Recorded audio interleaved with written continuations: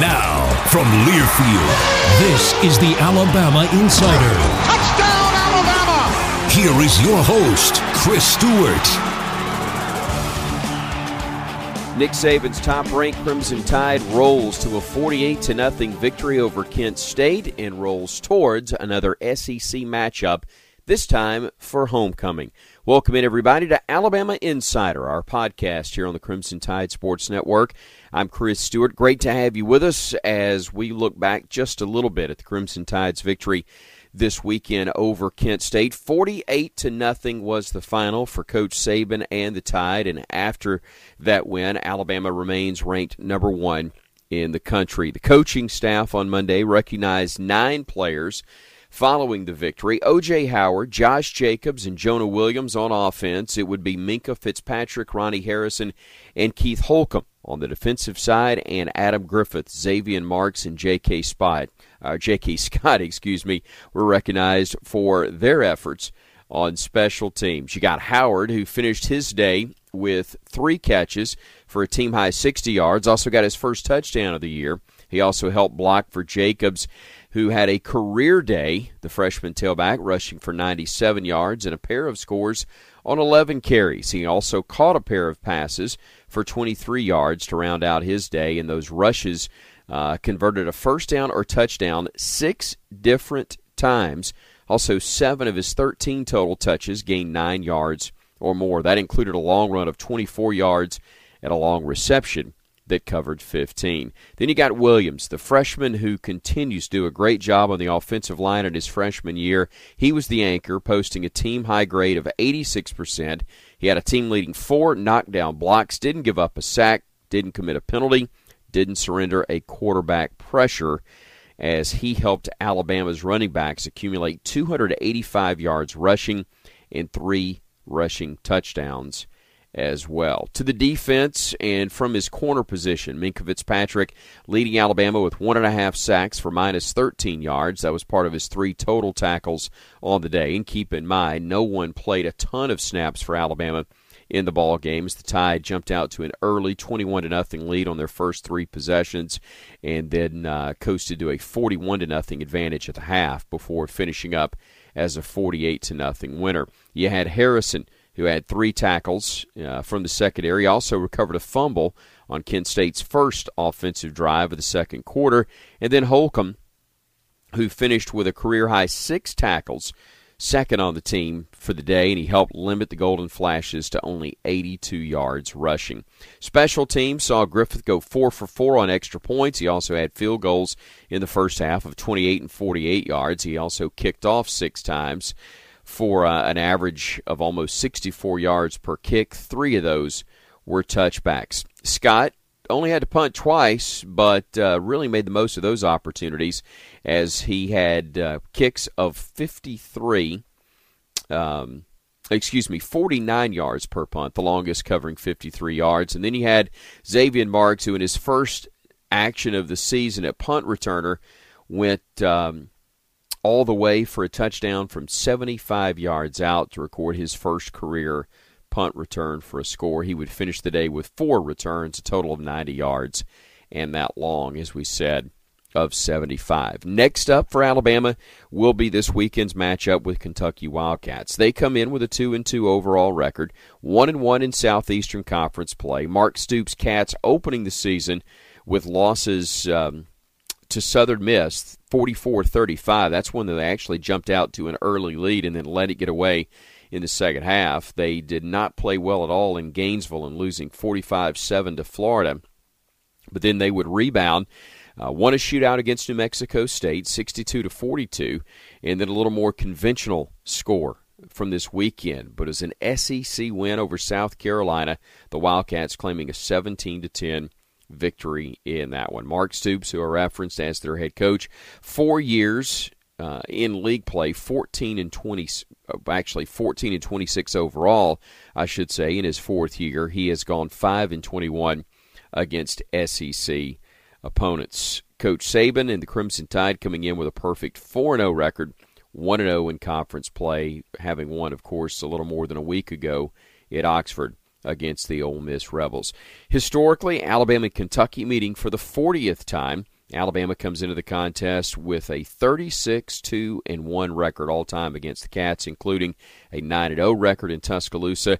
Bama won 48-7 in Lexington the last time the two teams met. That was in 2013.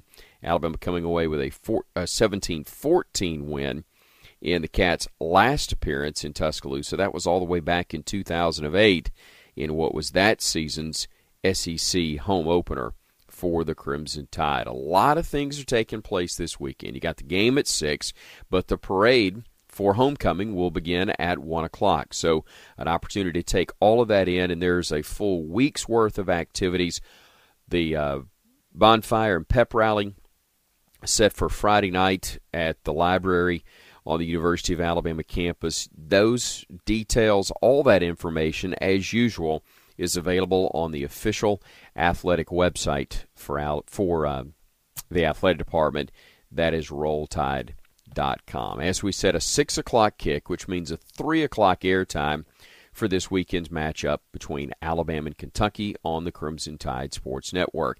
Now, the SEC office announced on Monday that CBS is going to exercise its 6-day selection option for Alabama's next game. That's the Saturday, October 8th matchup in Fayetteville against the Arkansas Razorbacks. We don't know which kickoff time it will be, but we do know that it will be one of two. The Tide and the Hogs will either meet in a 2:30 start that will be televised by CBS, or it will be a 6 o'clock Central Time kick on ESPN. That'll be the 25th all-time matchup between Alabama and Arkansas. The Tide with a 16-8 overall record. Nick Saban 9-0 against the Hogs since he took over as the head coach at the University of Alabama a decade ago. So those are the big stories involving the Crimson Tide. And from a football perspective, Bama did get back on the practice field yesterday. Coach Saban did hold his weekly press conference as well. That, in addition to the Nick Saban Show, are among the things that you'll find, again, on RollTide.com. But go to the Tide TV section, and you'll be able to find both the press conference, you'll find this week's television show as well, the recap of Bama's victory over Kent State. Let's take a look at a couple of other notes. And on the baseball diamond, first-year head coach Greg Goff has got his team moving into its third week of practice. The team continuing its fall schedule of workouts. Last week, the Tide went through a full practice on Monday and had some scrimmages throughout the course of the week. The Tide went back to the practice field yesterday. Then they'll have an abbreviated practice today that's going to be followed by a inter-squad matchup, but it's going to be more situational in terms of what they do with that scrimmage. Wednesday, we'll have the team going through practice again. Thursday's workouts will go 2:30 to 5, and we'll have a quick scrimmage with all the action starting at 2 o'clock. That's actually on Friday, Friday, a quick practice followed by a scrimmage at 2. And then Saturday, the Tide will close out the week with a practice and a scrimmage. Those will start at 11 a.m. Of course, weather conditions could change all of that. But as we have been reminding you throughout the podcast and continue to do so, all that information is available, again, at RollTide.com. There were a couple of other things that happened over the weekend. In case you missed it, you had Alabama volleyball and Alabama soccer in action. And volleyball was able to get a big win on Friday, able to claim a 5-set victory that gave them a victory over a ranked opponent for the first time in a while. Not as successful on Sunday in a loss to 6th-ranked Florida, but the win against Texas A&M was last Friday, and the Tide able to pick up the victory there for head coach Ed Allen. But on Sunday, it was soccer that pulled off the upset over a ranked team, and Coach Wes Hart's squad got a goal from sophomore Abby Boswell in the 96th minute of sudden death overtime. That gave Alabama a 2-1 victory over the 14th-ranked Aggies of Texas A&M. Bama with that win, now at 7-3-1 overall, 2-1-1 in SEC play. A&M falls to 2-2 in the conference. They are at 7-4-1. Bama's back in action this Friday. They'll head over to Starkville, taking on Mississippi State. That match is set to begin at 7 o'clock. So congratulations again to Coach Hart and the Crimson Tide as they pick up the victory over a ranked opponent, and they'll try to build off of that this weekend. In our next podcast, we'll spend a little more time talking about Bama's next football opponent, Kentucky. We'll recap some more things that have transpired over the course of the week, and then we'll look forward to talking to you again. Again, it's all available through RollTide.com, our podcast, or our archive there, and we appreciate so much you spending a little time with us as we take a look at what's happened for Alabama athletics right here on Alabama Insider. I'm Chris Stewart. Thanks again, everybody, here on the Crimson Tide Sports Network from Learfield. This has been the Alabama Insider. The preceding has been a Learfield presentation.